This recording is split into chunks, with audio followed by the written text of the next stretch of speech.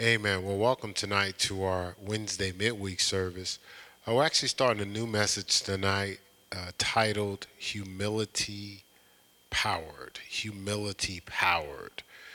Hum- All right, so let's jump in, get into the word tonight, see what God has for us. We're going to go to a scripture actually Trina Bailey used on Fast Week, but we're going to open up with that particular scripture. James chapter 4 and verse 6. James chapter 4, verse 6. It says, but he giveth more, I'm reading out of the King James Version. He giveth more grace, but he giveth more grace, wherefore he saith, God resisteth the proud, but giveth grace unto the humble. Resisteth the proud, but giveth grace unto the humble. And then let's go to First Peter, just a couple books over. First Peter 5, and we'll start here at verse 5. First Peter 5, 5. It says, likewise, ye younger, submit yourselves unto the elder. It says, yea, all of you be subject one to another, right? And be clothed with humility. It said, for God resisteth the proud, but giveth grace to the humble. It says, humble yourself therefore under the mighty hand of God, that he may exalt you in due time. Right? So here we have two scriptures that is referencing humility and representing humility in the sight of God. So and the thing about humility is taught through obedience. Humility is taught through obedience. And what it does, it's taught through obedience and it yields the reward of grace and exaltation. So it's taught through obedience and then it yields the reward of grace and exaltation. And we understand grace is a level of favor that's unmerited or undeserved or unearned, but it's also an ability, the ability to um, to uh, to do some things that God has called us to do, which is not something we've earned that we can do with our own might. Then exaltation, of course, promotion. He'll exalt you in due time, right? He'll exalt you in due time, right? As we read in Philippians, First Peter 5, verse 6. So humility is so interesting. Humility is a place of entire dependence on God. Humility is a place of entire dependence on God. Just want to repeat it one more time. It's a place of entire dependence on God. So that humility looks like all God, none of us. It looks like all God and none of us. Now, now the thing about humility, it's a pure presentation, so its purity is involved because humility doesn't involve what we would say mixture or pride. We talked about this in the last time we revisited humility. No mixture or pride. So humility is you're emptying you. In humility, you're emptying you. So if I go back to the beginning, it's a place of entire dependence on God. It's also a place of purity where there's no mixture, in particular, no mixture of pride. You know, pride will contaminate the posture of humility or the character of humility. We also said humility is empty you, empty you. But it's not just empty you, it's empty you making way for him. Empty you making way for him. Humility is empty you making way for him.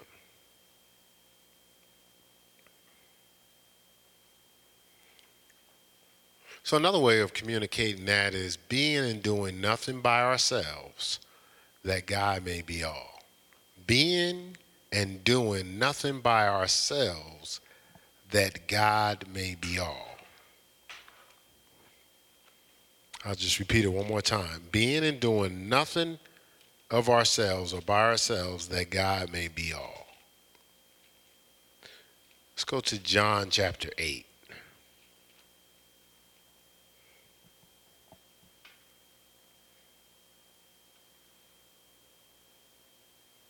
And we're going to read here verse 28.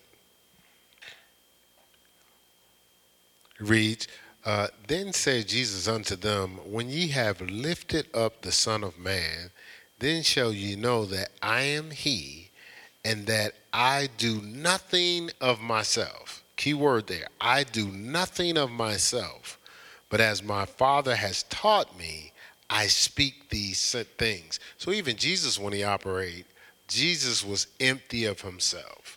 He placed his entire dependence on God. He didn't operate in pride. He was empty of himself, making way for God. He was being and doing nothing of himself, that God may be all.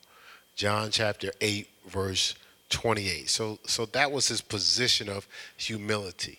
And that's the position that he desires us to be in, just to operate in humility, to realize that, apart from him, we can do nothing. We'll get into that scripture here in a little bit. But I learned this years ago. Stay humble so you don't have to be humbled. So stay humble so you don't have to be humble. I like how, Ms. Lamar, I like how life goes. So even when you have to, like we of course we study for sermons, we prepare for sermons, but our life is the study of the sermon. So when God sends you in a particular direction to do something, you got to pay attention to what's going on in your exchanges throughout the week and stuff like that, because that's a part of your message. Like he's pulling in, he's walking you through the message. So God is special where he'll, there's a reason why I said that, but he'll show you what he wants you want to talk about. He'll reveal scripture to you. He'll give you revelation and insight, but he'll have you have conversations that seem like every conversation is customized for what you're focused on, what's on your mind, because God is writing a sermon out. And so I said that to say, because I was just about to use an example that it just happened this week. This happens all the time. So I was talking to somebody, and a gentleman, he's a contractor. He's a good friend of mine. Just led to talk to him. And so I called him out of town, and we're talking. And and so we were talking about the old basketball days. And then he started asking about basketball that goes on now, and some of the divas and stuff like that. And I said, well, we was talking about talking trash. People just be, talking trash. I said, if you remember, I didn't talk trash. I said, because I was taught something like, my wife knows this because she used to be in the stands yelling it, like, get him in the net, get him in the net. So in other words, if I'm playing basketball, my scoring do all my talking. I don't need to be, I'm not out there on the court for a debate. I'm not there on the court with a jump rope and boxing gloves. I'm not out there to fight. I'm out there with a basketball to play basketball. And so I get you back by scoring or winning the game. So I gave him a scenario. It was a guy, I had won a lot and did well around him a lot. So this particular day he was doing well, and he's talking the whole time. Make a shot, talking. Make another shot, he talking. And my thought was, get back. How your thought is, he scored on me, he talking trash, I'm going to go back and get him. But the Holy Spirit, I'm living for God now. He's like, just play the game. It'll work. It'll all work itself out. So I wasn't even thinking about him. So the way God worked it out, we're losing, and he hit all the shots at the end and the winning shot.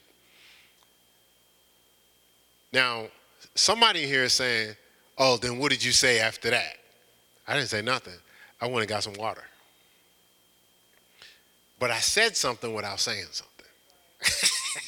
And actually, what I did probably had a worse impact on him, because if I would have said something back, he'd be like, okay, you got me. But he still would have felt valuable.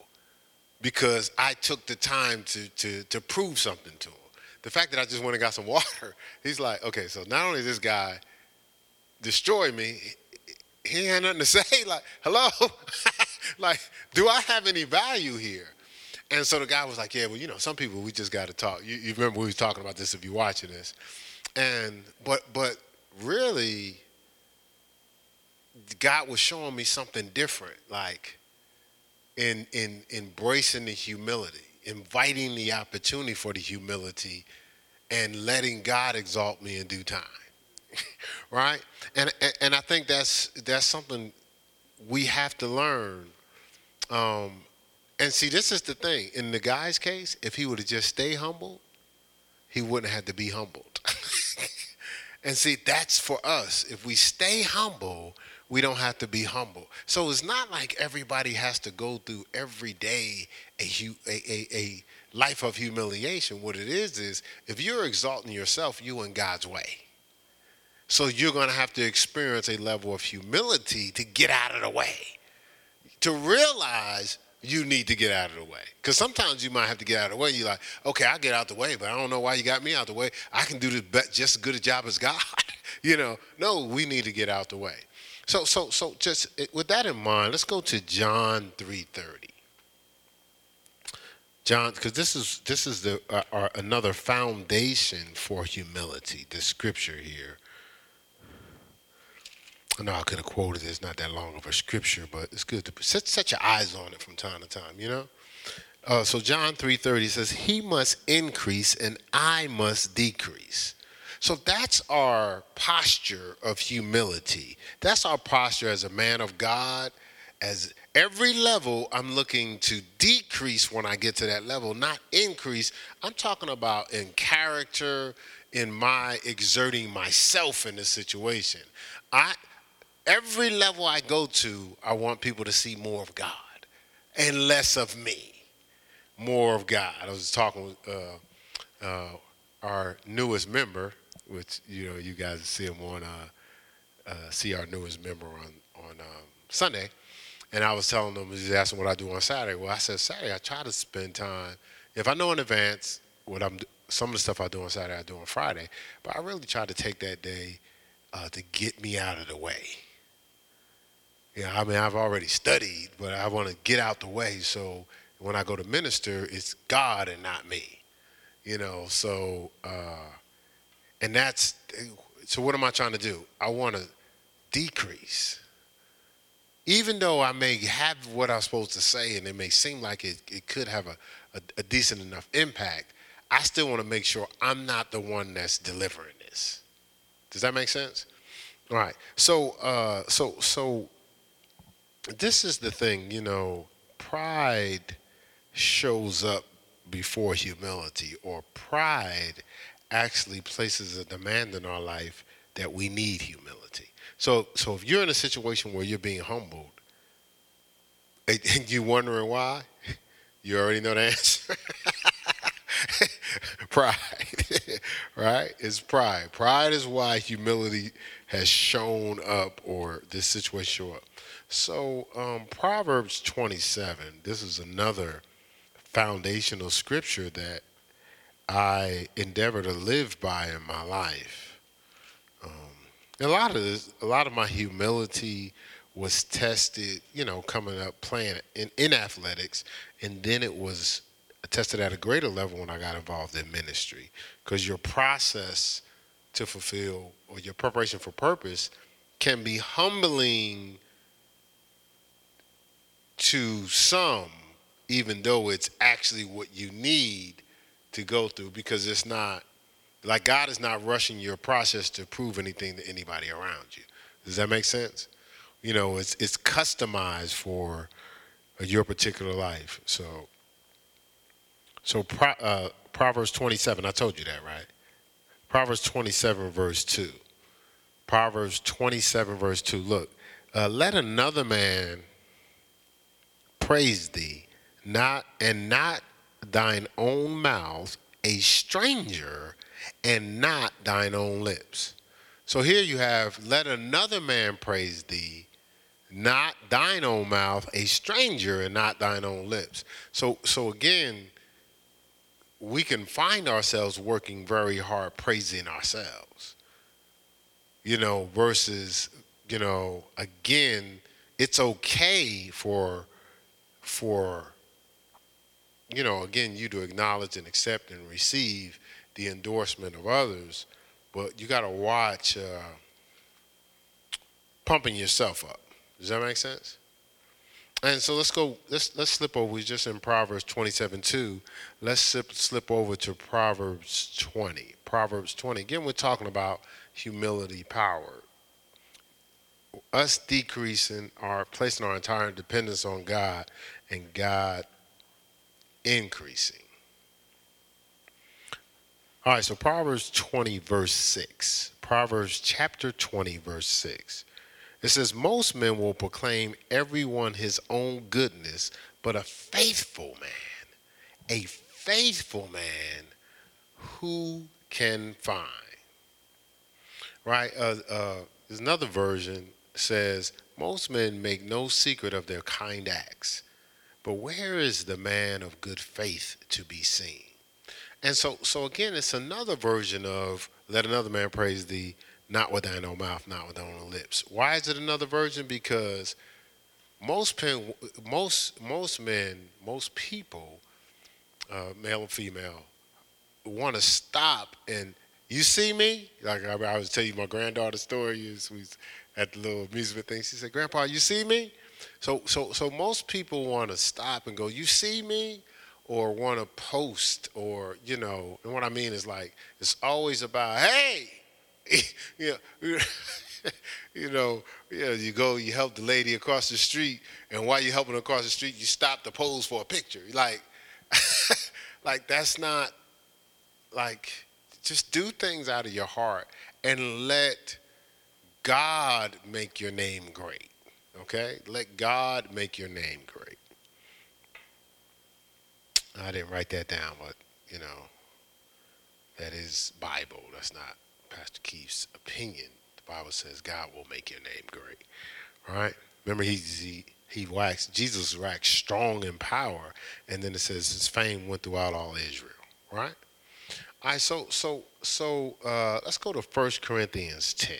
1 Corinthians 10. So this how can I say, this principle of humility for these next levels of promotion people are going to go through in their life, this principle is going to help us to not limit God's desire to elevate us beyond where we may really want to go, because we'll humbly be able to embrace it. God will get the glory at every stage. And we'll recognize there's no competency of ourselves. We talk about that in spiritual authority a lot. I believe I got that phrase from Watchman Nee. I believe I did. I could. The Lord could have gave it to me, but I think I got it from Watchman Nee in spiritual authority. So there's no competency of ourselves. The best of ourselves has come from God. What is it, Zechariah? It's not my power or my might. It's not by power, not by might, but by my spirit, saith the Lord, right? And then what's the other scripture in Deuteronomy 8? It says, don't say to yourself, my power, my might has gotten me this wealth, right? Yeah, Deuteronomy 8:17, I believe it is, right? So it's not about our power and our might. It's the thing that God's doing. So 1 Corinthians 10, verse 12, it says, wherefore let him that thinketh he standeth take heed lest he fall. Let him that thinketh he standeth take heed lest he fall. See, that's the mindset of one who's operating in a level of humility. Like not tempted to be overconfident. We know this. I know I don't have it for the people that's watching online, but in Psalm 19, it says, Lord, keep me away from presumptuous sins. The word presumptuous means overconfidence, right? So this is saying, Wherefore let him thinketh he standeth, like thinketh it's with his own might, his level of strength, and his own swagger. Um, it says, take heed lest he fall. It's saying, watch out for pride, especially when you cross over into successes and achievements. Each level of achievement. You realize a new car can start the process of you getting in pride? Do you realize that? Like a new house, a new position, money that you didn't have before, you can almost like shift your whole focus and angle. You can get overconfident. So this scripture is your warning, hey, because promotion is coming. So it's saying, hey, take heed lest you fall, right? That pride comes before that fall, right? So the key to elevation or power is to pass the test, and that test is called humiliation. The key to elevation and power is to pass the test, and that test is called humiliation. Remember we read James 4:6, right?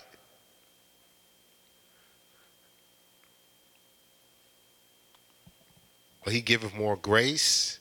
Wherefore he saith, God resisteth the proud, but giveth grace to the humble. Then we read in 1 Peter 5, just revisited it, verse 5, likewise ye younger, submit yourselves unto the elder. Yea, all of you be subject one to another. So we're all living a life of humility and submission. It says, look, and be clothed with humility. We could say be cloaked with it, submerged in it. It says, wear humility. Don't visit it. Don't have humility moments as we talk about faith. Having a humble life. It says, for God resisteth the proud and giveth grace to the humble. Verse 6, humble yourself therefore under the mighty hand of God, and that he may exalt you in due time. Right? Humble yourselves under the mighty hand of God, that he may exalt you in due time. Right? So at that exaltation demands humiliation. Exaltation demands humiliation. Right? Something we talked about when we visited this humility one time before. And this is the thing, like, so in one of the teachings on humility, we spend time, we'll go over here now. Let's just go over here, and then we'll talk about it. In the core of humiliation are these two pillars here. Matthew 5. Let's go to Matthew 5. I won't get into all that I've already taught before. I know it's out there on video, but I think this was important for us to just as a watering. So Matthew 5, we'll start at verse 3. Matthew 5, verse 3. So we talked about all this grace and favor. So again, all that's packaged in this word called blessed, right? So blessed are the poor in spirit. Now remember, poor are them that are without. So it says the poor in spirit, for theirs is the kingdom of God. The phrase poor in spirit is emptying of self, right? It's humility. You could say, blessed are the humble, for theirs is the kingdom of heaven, the rule and reign in that heaven realm. So blessed are they that mourn, for they shall be comforted. Verse 5, blessed are the meek, for they shall inherit the earth. So again, to operate in the level of rule and reign in heaven and earth, you have to be in meekness and humility. You have to operate in meekness and humility, that full package of humiliation. So people live this life and they act as though that meekness and humility will rob us of power, not understanding it is power. It's the key to power to operate in a level of meekness and humility. So you ask yourself why, and then, of course this is a watering. It's something that we've talked about before, because humility is empty of self. Remember we talked about it earlier in the definition. Humility is to be empty of self. I must decrease, he must increase. John 3:30, right? But meekness is not self-seeking. So it's one thing to empty yourself, to be empty of self, but you're not going to seek self again, right? 'Cause see, you're removing self, so it's all God and none of you, right? So humility is empty of self. Meekness is not self-seeking. We've given you the definition before, but meekness, persuading in return for attack. That's why Moses was considered meek. Remember, Aaron and Miriam came and had him crazy. The prideful person, or the person that's not meek, that's already walking in a level of authority and power like Moses was, when Miriam got that leprosy, he was like, go ahead, I can't hear you. You was talking trash a minute ago, questioning what I was doing a minute ago. Almost like you hear from God just like I do. Okay, what's up with the leprosy? What's up with the boils? I don't hear your mouth talking now, right? But he didn't do that. The Bible says he interceded.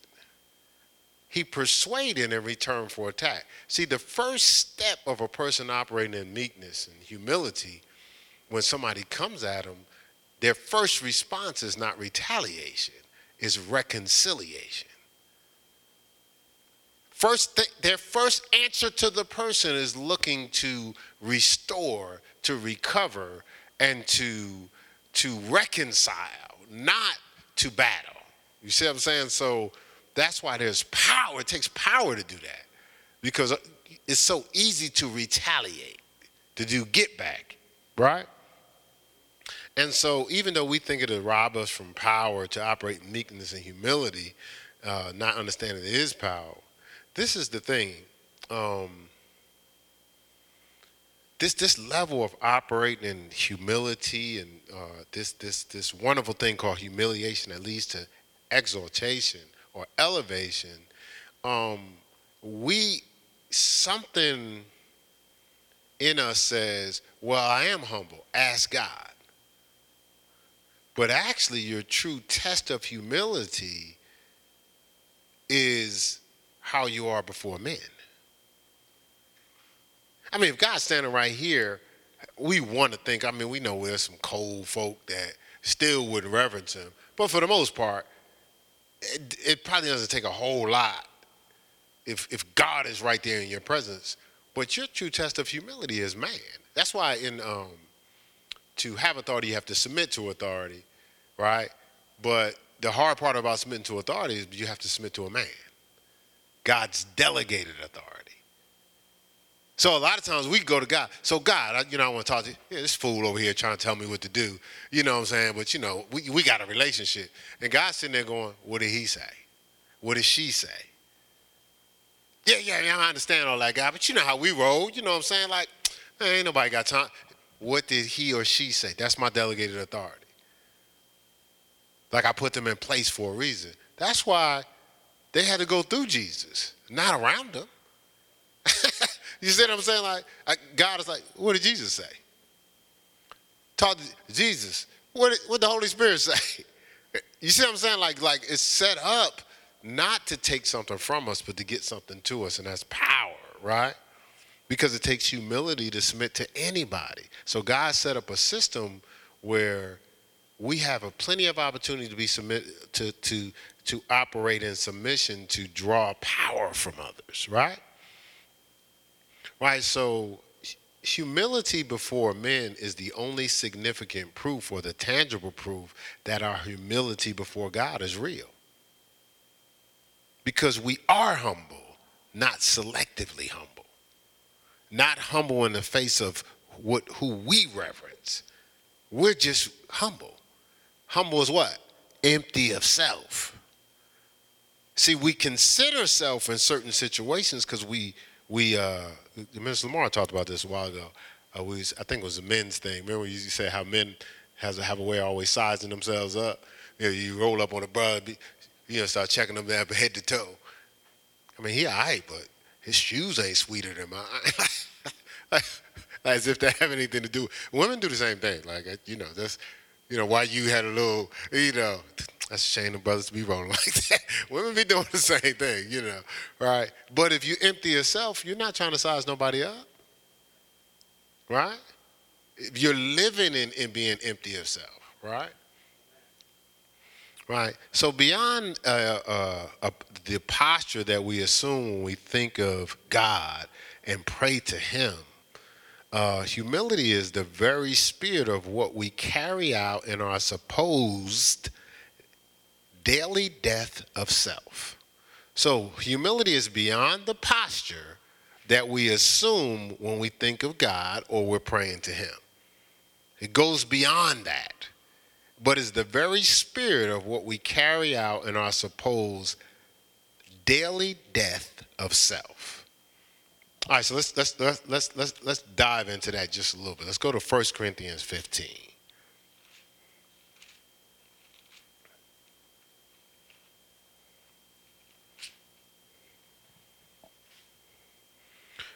First Corinthians 15, and we'll hit here. Verse 31. It says, I protest by your rejoicing, which I have in Christ, Jesus our Lord. He says, I die daily, right? He says, I die daily. Again, we can get into the whole chapter, but just so, we can communicate this in some proper text here. He's saying basically what he's saying is the more praise you add on to my life, the more pride I have to kill daily.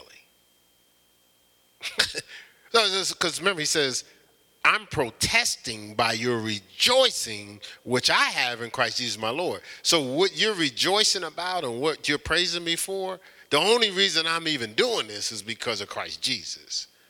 And now I'm positioned even more to die daily, because the more God uses me, the more impact I'm having, the more people are moved to what? Praise me. So the more I got to die, not the more I got to gloat, not the more I got to go, yeah, what? You ain't never heard nothing like that, did you? I know. I'm sweet with that revelation like that. See that? Hey, don't nobody take no sound bites out of that. That was a joke. That was being sarcastic. That's not how I think, right? See, so the more you gotta work to die. I probably get on people's nerves. Glory to God, glory to God, glory to God. I'm not trying to get on nobody's nerves. Glory is not designed for us to store or to rest with. It's something that we're supposed to defer to God. That's what some of these different artists, I won't say no names, but their minds got destroyed because thousands upon thousands, I'm thinking of somebody in particular because I actually seen the video, thousands crying, almost like bowing down, worshiping. That's not that person's fault. That people were like, did it go? Like, that's not their fault. What they did with that glory is. You see what I'm saying? It was not their fault that people gave glory to them. What they did with the glory once it was given is on them. It has to be deferred to God. All things you do to the glory of God. 1 Corinthians 10:31, right? Oh, you do it wholeheartedly as under God. Colossians 3, right? It's Pastor Mel's favorite scriptures, right? Herod, that was the challenge. The challenge wasn't that he's like a God. He didn't tell him what to say. The challenge was what happened after. Yeah, I am, ain't I? Then he got eaten up. Worms ate him up from the inside out, right?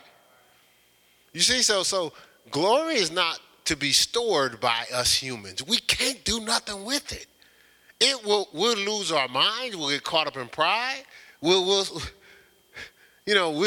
start to. I was about to say, what type of homes and stuff we'll create. Then you figure out what I was talking about. So I'm not going to tell you that, right? But we'll start doing some weird stuff because that glory is messing with our head. So all glory goes to God. That's why you hear me say glory to God, because it is God's glory.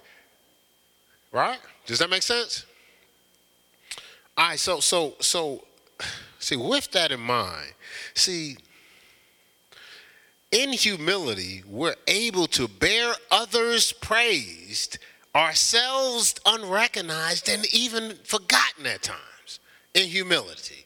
In humility, we can bear others' praise and ourselves unrecognized and even forgotten at times, because we're in humility. We're inviting an opportunity for this humility. And so I'm going to give a person props that I got that statement from. That's not something that I made up. I was, as an armor bearer, personal assistant, a ministerial assistant at the last church. So I went to all the different things that we did. So if, the pastor went to funerals, I'm at the funeral.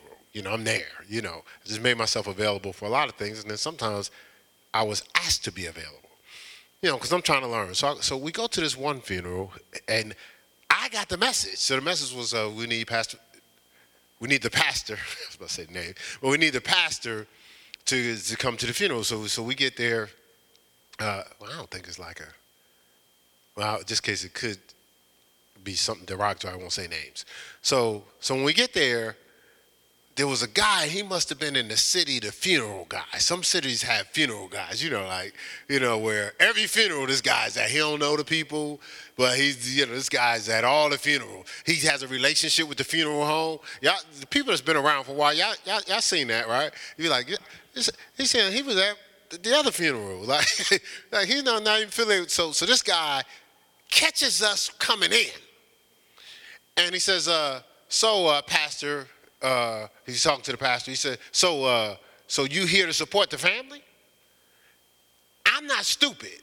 He was basically saying, because I'm doing the funeral. But he didn't say it. Like everybody got codes. I'm a young minister, so I'm learning this stuff. Right? I was like, now I'm young minister, but I'm new to this. So I'm still thinking how I would think, not how I think now. Right? I'm like, so why are you rolling up on my pastor like that? And no, he's here. So I wait for him to say, nah, I'm here to do the funeral, bro. Something like that. Like something to let the guy know, appreciate you making a request. But he didn't. He said, I'm just here to support the family. So I'm bothered. What do you mean you're here to support the family? You're not here. We got the call. You came here to do the funeral. So now we go in the back with all the people, with all the ministers. So we're in the back. So the guy looks on the program. He goes, okay. He goes, looking at this program here, I don't see where I can get you in. Now, all these are mind games. So he's telling the person, you ain't speaking today. Without saying, you ain't speaking today. I can see it. Like, I just don't see we get there. So this was my pastor's response at the time. He says, no problem. I'm just here to support the family. So I'm like, nah. This is what I'm saying to myself on the inside. I'm really getting more and more frustrated. Nah, dude. No. You want me? Because that's how I used to be. Like, I'm an advocate. So I would be like, just say the word, and I'll take care of it. I'll make you look good. You don't have to say nothing. I'll be like, listen, we can write them in, and this is how we'll write them in at. I would have just, because I didn't care. But so we go, so we sit. You have the. You got the big, you got the wall, and you got all the seats. So we sitting in the seats. And so the guy says, he's facilitating. He says, okay, we're going to give all these ministers, an opportunity to speak. Now, 2 minutes. I don't want y'all here preaching no sermons. And so he goes and speaks to this person. So he gets to the pastor I came with. He said, no, I'm fine. I'm just here to support the family. He didn't even speak in the 2 minutes. So everybody speak. The guy does the eulogy, and he turns around and he goes, hey. He says, he didn't ask this time. He says, all right, so we're going to have this, and Pastor such and such, you could do the prayer. Like, he must have felt bad. He just involved him in doing something. So we leave. And so I'm walking him to his car. He says, where you parked? I said, I'm parked over here. He says, well, tell you what, I'll take you to your car. So I had to ask the question. I said, you were supposed to do that funeral, right? Like, you know, you think you're crazy, going crazy, right? You're like, why are you supposed to do that funeral? He said, yeah. He said, Keith, but I needed to invite the opportunity for humility. I said, huh? I had never heard that before. What does that mean? Explain that. He says, well, in every aspect of my life, I'm in charge. Like, I run everything that I'm doing. When I'm surprised with situations that are humbling, I got to invite them. I can't be tempted to save face. I have to invite this opportunity for humility. How else am I going to exercise it? I was like, so calm me totally, like I got it. And I've been using that ever since. You have to invite opportunities for humility. See, we're tempted to save face every chance we get. What is that feeding? That's feeding pride, right? It's feeding self. Self is the one that we have to empty ourselves of. We can't seek self no more. So we got to kill self. When you invite opportunities for humility, who you think gonna die? Self. So you decrease and who increases? You walk into some power now, right? See, true humility doesn't look timid and docile. It's okay. You go ahead. That's not true humility. True humility looks powerful. Because when you decrease, God increase, and his glory is all over you. You look like the power of God when you're in humility. See, so you're humility powered. Does that make sense? All right, so it's how could I say this? So we said in humility we're able to bear others' praise and ourselves unrecognized, even forgotten, right? Because we've learned to say in God's presence, I am nothing in myself, you are everything. I am nothing in myself, you are everything.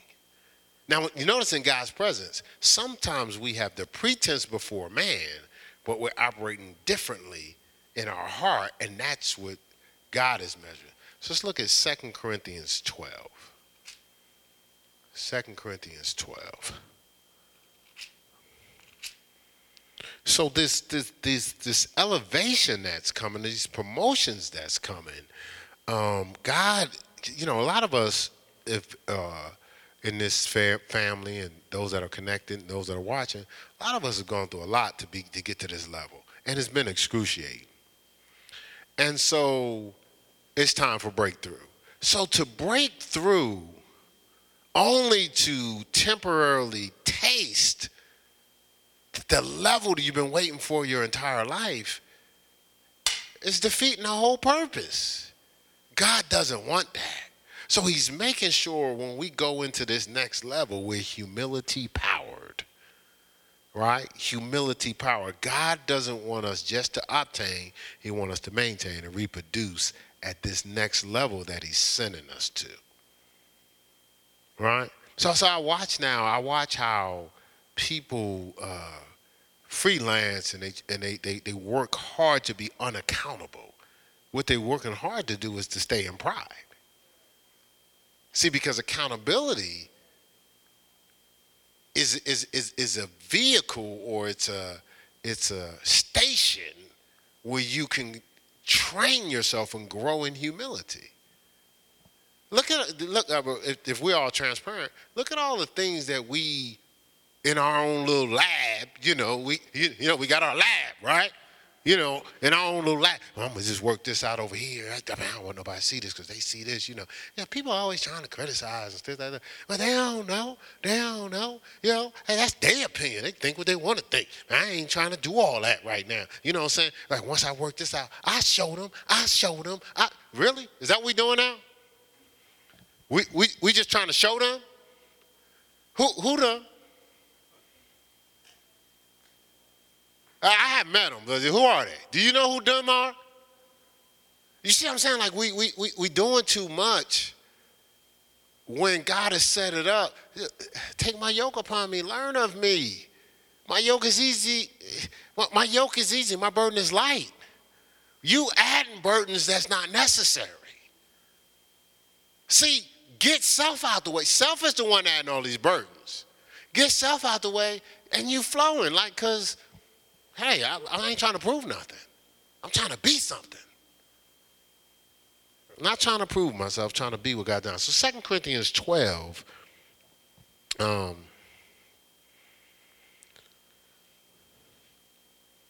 verse 11. It says, I am become a fool in glorying. You have compelled me, for I ought to have been commended of you. For nothing I am behind the very chiefest apostles, though I be nothing. Now, Paul said, Paul went on to a roll. So, listen, I've done this, I've done that. But what he was sitting with them. He said, listen, man, God set this thing up wonderfully. I just told you, Proverbs 27:2. Let another man praise thee, not with their own mouth, not with their own lips. If we're all family, people should celebrate you. He's saying this. He says, why would y'all provoke me to let y'all know what my value is so I can give you what you need? But you rolling with me like you should have been talking about me. You should have highlighted my value. I shouldn't have to. I'm giving you the benefit of me studying it out, okay? Like, that's what he was saying. I know he closed out with I am nothing, but he was saying, it's all Christ, but he's saying, like, come on now. Don't play me. Don't tip me. We family, right? Hey, Mr. Lamar, that was sweet. Not, man, why are you talking? Ain't nobody asked you to talk. All right, so go ahead and say this. See, that's off, right? But we're not submitting ourselves one to another when we do that, right? Right? Say we could dominate. Like you ever watch? I know I'm a sports guy. You ever watch games of teams that they don't really care who score? You love watching them games, and they win a lot, don't they? You know why? Because don't nobody care who score.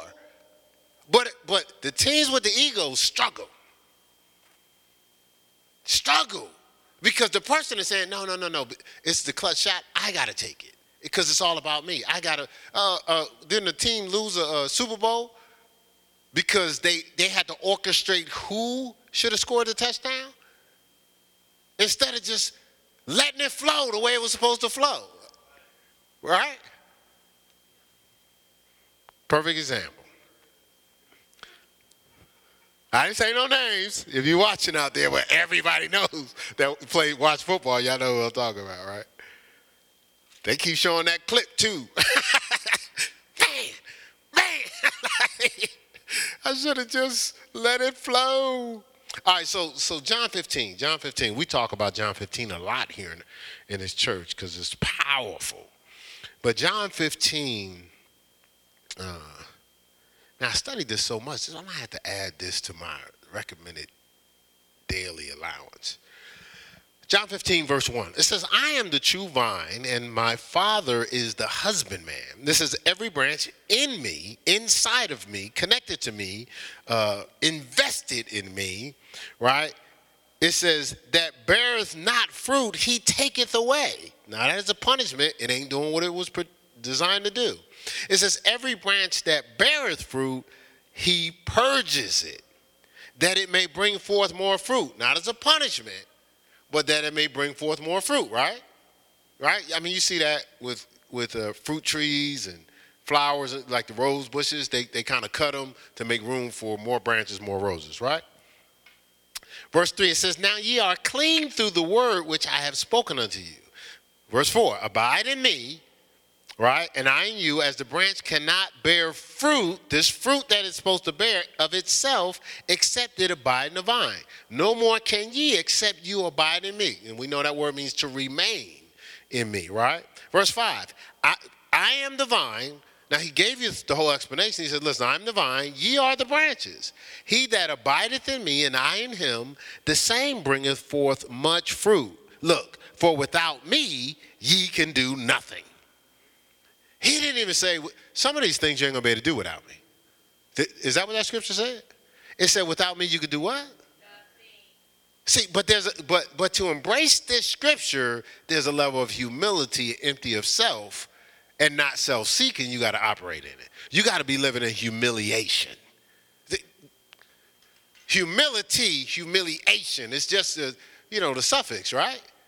Right? So it's like it's a life of I live in humility. Just like a Christian, I live in Christ. Right? So what he's saying is like, just in making that statement, apart from me, you could do nothing. Well, I'm going to put that to the test. The person that reads God's word, okay, everybody got different types of Bibles. Some people are using their apps. But I actually have a Bible here that's in red. So that means Jesus talking, right?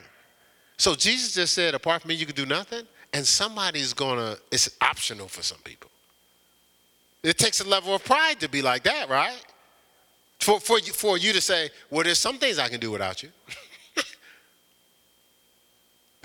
Again, I never say nobody was evil, but wouldn't it have to be a level of pride for you to say, well, for this thing, I don't need you. So I'm not totally empty of self yet. Not that I'm trying to be evil, I'm not totally empty of self, right? So I'm not totally in humiliation, right? See, the humble are unmoved when others are preferred and blessed before them. The humble are unmoved when others are preferred or blessed before them. Now, you may say to yourself, why do I have to even process whether I'm unmoved or not? Because you're being prepared for something. There's things that you can do, there's things that you want to do, but there's things that you've been designed and purposed to do, right? So some of us have participated in our can-dos. Some of us have participated in our want-tos, right? It's rare that we've participated in our purpose-to-dos, our design-to-dos. But that's where our true fulfillment is, right? And so during this process, we're going to go through self-test. If there's too much self in there, that's going to actually contaminate what God has purposed you to do. And so when people are preferred, when sometimes it seems like you skipped, when sometimes it seems like you ignored, those are just tests. And if you embrace them in humility, exaltation is waiting. So I was working at a job, and so I'm learning these principles. First book I read when I got serious about God, my sister actually gave it to me, my sister Diane.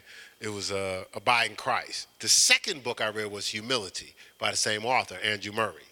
So now I'm out there balling before I start living for God and moving to Ohio. All I thought about is basketball, right? So I'm not reading no books. I don't have time to read no books. But when I moved to Ohio, they had stole my car for the fourth time. So I went out there, I was catching the bus. I got a lot of reading in, man. And as I read those books, and then now I take on this job, I work in corrections, and I'm 100%. I'm going to do 100%, 150, 160%, whatever percentage every time I get a job. I know some people say there's no such thing as more than 100. I said it for emphasis. All right, so I do this job, and I had this manager, I think I've told the story before, that wouldn't show up. So I'm really doing the job. And I had been in his position, but in another state. I just took the job and says, okay, well, I'll just learn their system, and eventually you good, they promote you. So I noticed all these people getting promotions, and I'm like, well, I overqualified. So how come nobody's asked me to work on the job? So a guy comes up to me and said, Keith, how come you don't apply for these positions? I said, I figured you're good, they promote you. He said, Keith, people need to know you're interested. Somebody needed to hear that. People need to know you're interested. So I never heard that angle. And see, if you teach me a principle, I'm going to apply it right away. So I applied for the position. I'm not applying for the position thinking I'm going to get it. I'm applying for the position saying, I know I'm going to get it. I'm more than qualified. I'm in Ohio. I did this in New York in a much more strenuous situation, right? I'm trained. I was trained, crisis intervention, stuff like that. Okay, fine, no problem. Well, you have to qualify even for an interview too. Well, I didn't get an interview. I'm like, something's wrong. So, see, now I'm already on this momentum. So I go talk to the head guys like, okay, okay, you don't necessarily have to give me the job, but I didn't get an interview? I know I qualify for an interview. He said, let me pull out your application. He says, well, looking at your application, he says, based on what you told me your training is, none of this information is on your application. I said, well, there's only 2 lines to write anything. I summarized it so I can fill in the 2 lines. He said, Keith, you need to attach an addendum. I said, well, where is that written on the application that I can attach an addendum? He said, Keith, you get points per class. Every class you've ever taken needs to be on this application. And they score. You're not getting an interview. It has nothing to do with your qualification. It has something to do with your score. You didn't score. Put all those classes on there. You more than score enough. I did that. I got an interview. Guess what? Still didn't get the job.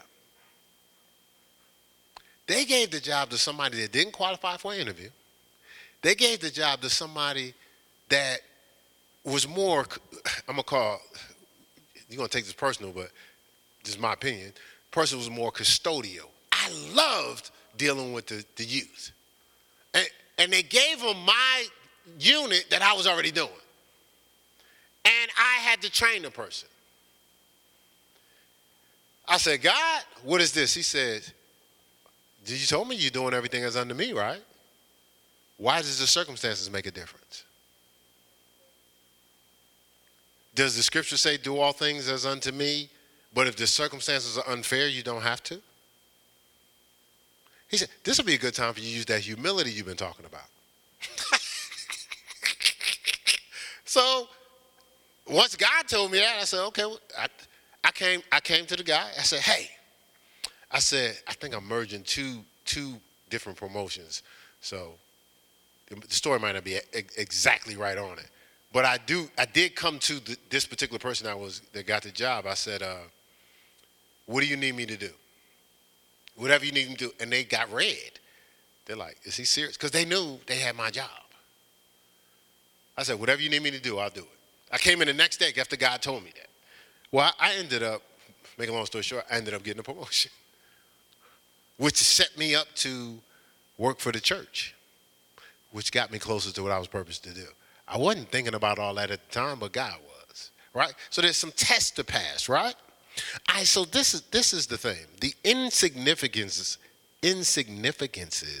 of our daily life are the important test of eternity because they prove what spirit really possesses us, pride or humility. So I'll repeat that. The insignificances of our daily life are the important tests of eternity because they prove what spirit really possesses us, pride or humility.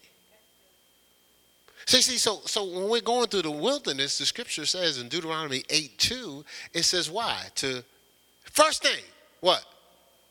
To humble us. Well, we can look at it real quick. Just, I think we have a couple of minutes, but let's just look at this. Deuteronomy.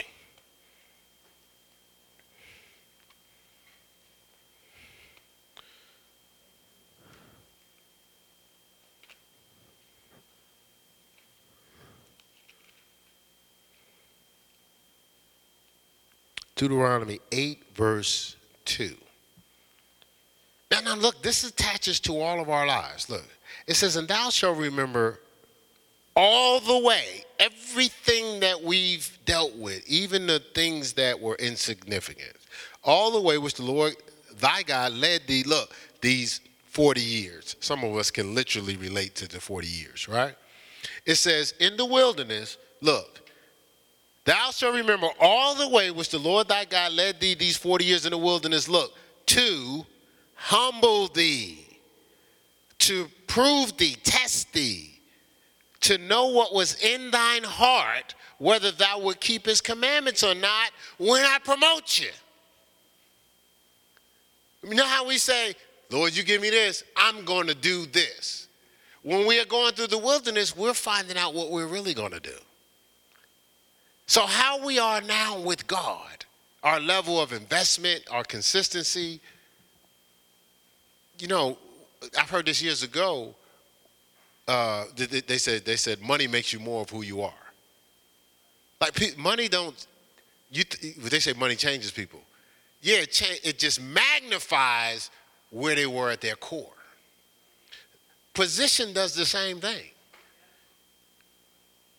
It magnifies where you were at your core. So in this process, we're the delay. We think people are. We're the delay. Are we humble? Are we keeping his commandments regardless of circumstances? Right?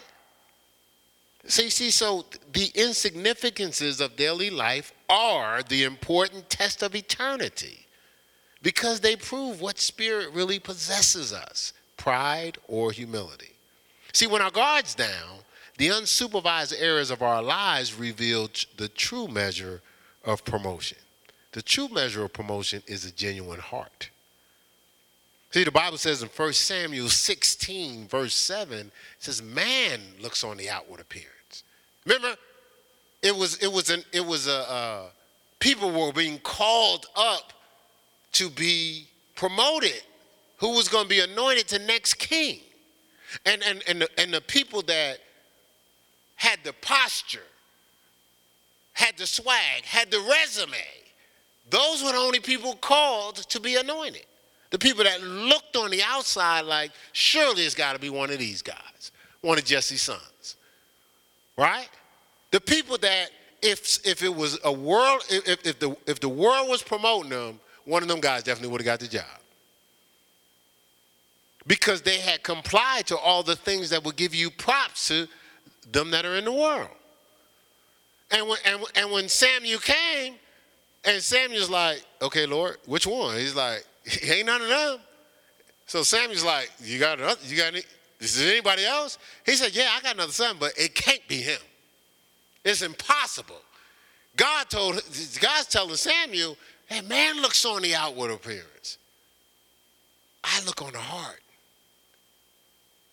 See, so all these things we're going through is for God to see our heart. I'm telling you, I've seen it 1,000 times. I've seen it here in this church.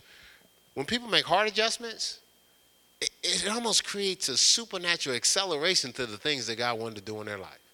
And the whole time people go, I wonder what happened. You made a heart adjustment. You crossed over into humility and meekness. You're living in humiliation. So you're allowing God to exalt you. See, you buried. The only way you getting up is if God gets you up. That's true humility. You're totally decreased. You gone. But when you can feel like, what about me? That's self. That ain't your heart that God wants to elevate. What about me is saying, I'm going to help myself be resurrected. I can't believe they forgot about me. Look, man, this happened for other people. You know, I've been working hard. All that is self. That's all. That's. I want to draw in somebody to help me to elevate. I'm helping myself there. Respectfully, pity parties is helping self. But no matter what I go through, I heard my wife say this, I don't look like what I've gone through. I'm waiting on God to resurrect me. And I'm going to tell you, you can resurrect yourself. But you'll be cheating yourself from the fulfillment God has for you. If you resurrect yourself, guess what? You got to sustain yourself. You got to cover yourself. You got to bless yourself. You got to give yourself favor. You got to promote yourself. But if God resurrects you, he's responsible to keep you alive, to bless you, to promote you, to favor you. The life that I now live, I live through Christ. So he's responsible. Not me, but if I'm resurrecting myself, if I'm the one, my power, my might has got me to this place, it's all on me. So don't be sad, don't be mad. It's all on you. It's all on yourself. I'm splitting up the word and putting a dash between. It's all on your self. Right? Just for this conversation, let's not put the word together. Your dash self. Let's isolate self as some separate entity that keeps getting in the way of us elevating, that keeps stealing the humility in our lives. Okay? All right. Well, we can get into the rest next week. All right? Let's end right there. Okay?